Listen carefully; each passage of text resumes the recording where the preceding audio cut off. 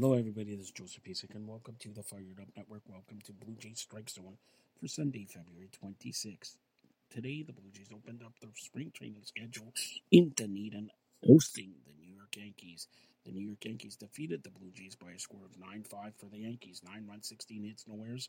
For the Jays, 5 runs, 8 hits, and no errors in this one.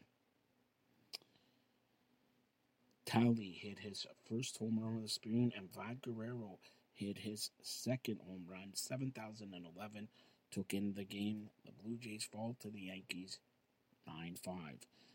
They will take on the Atlanta Braves tomorrow at 1:05 p.m.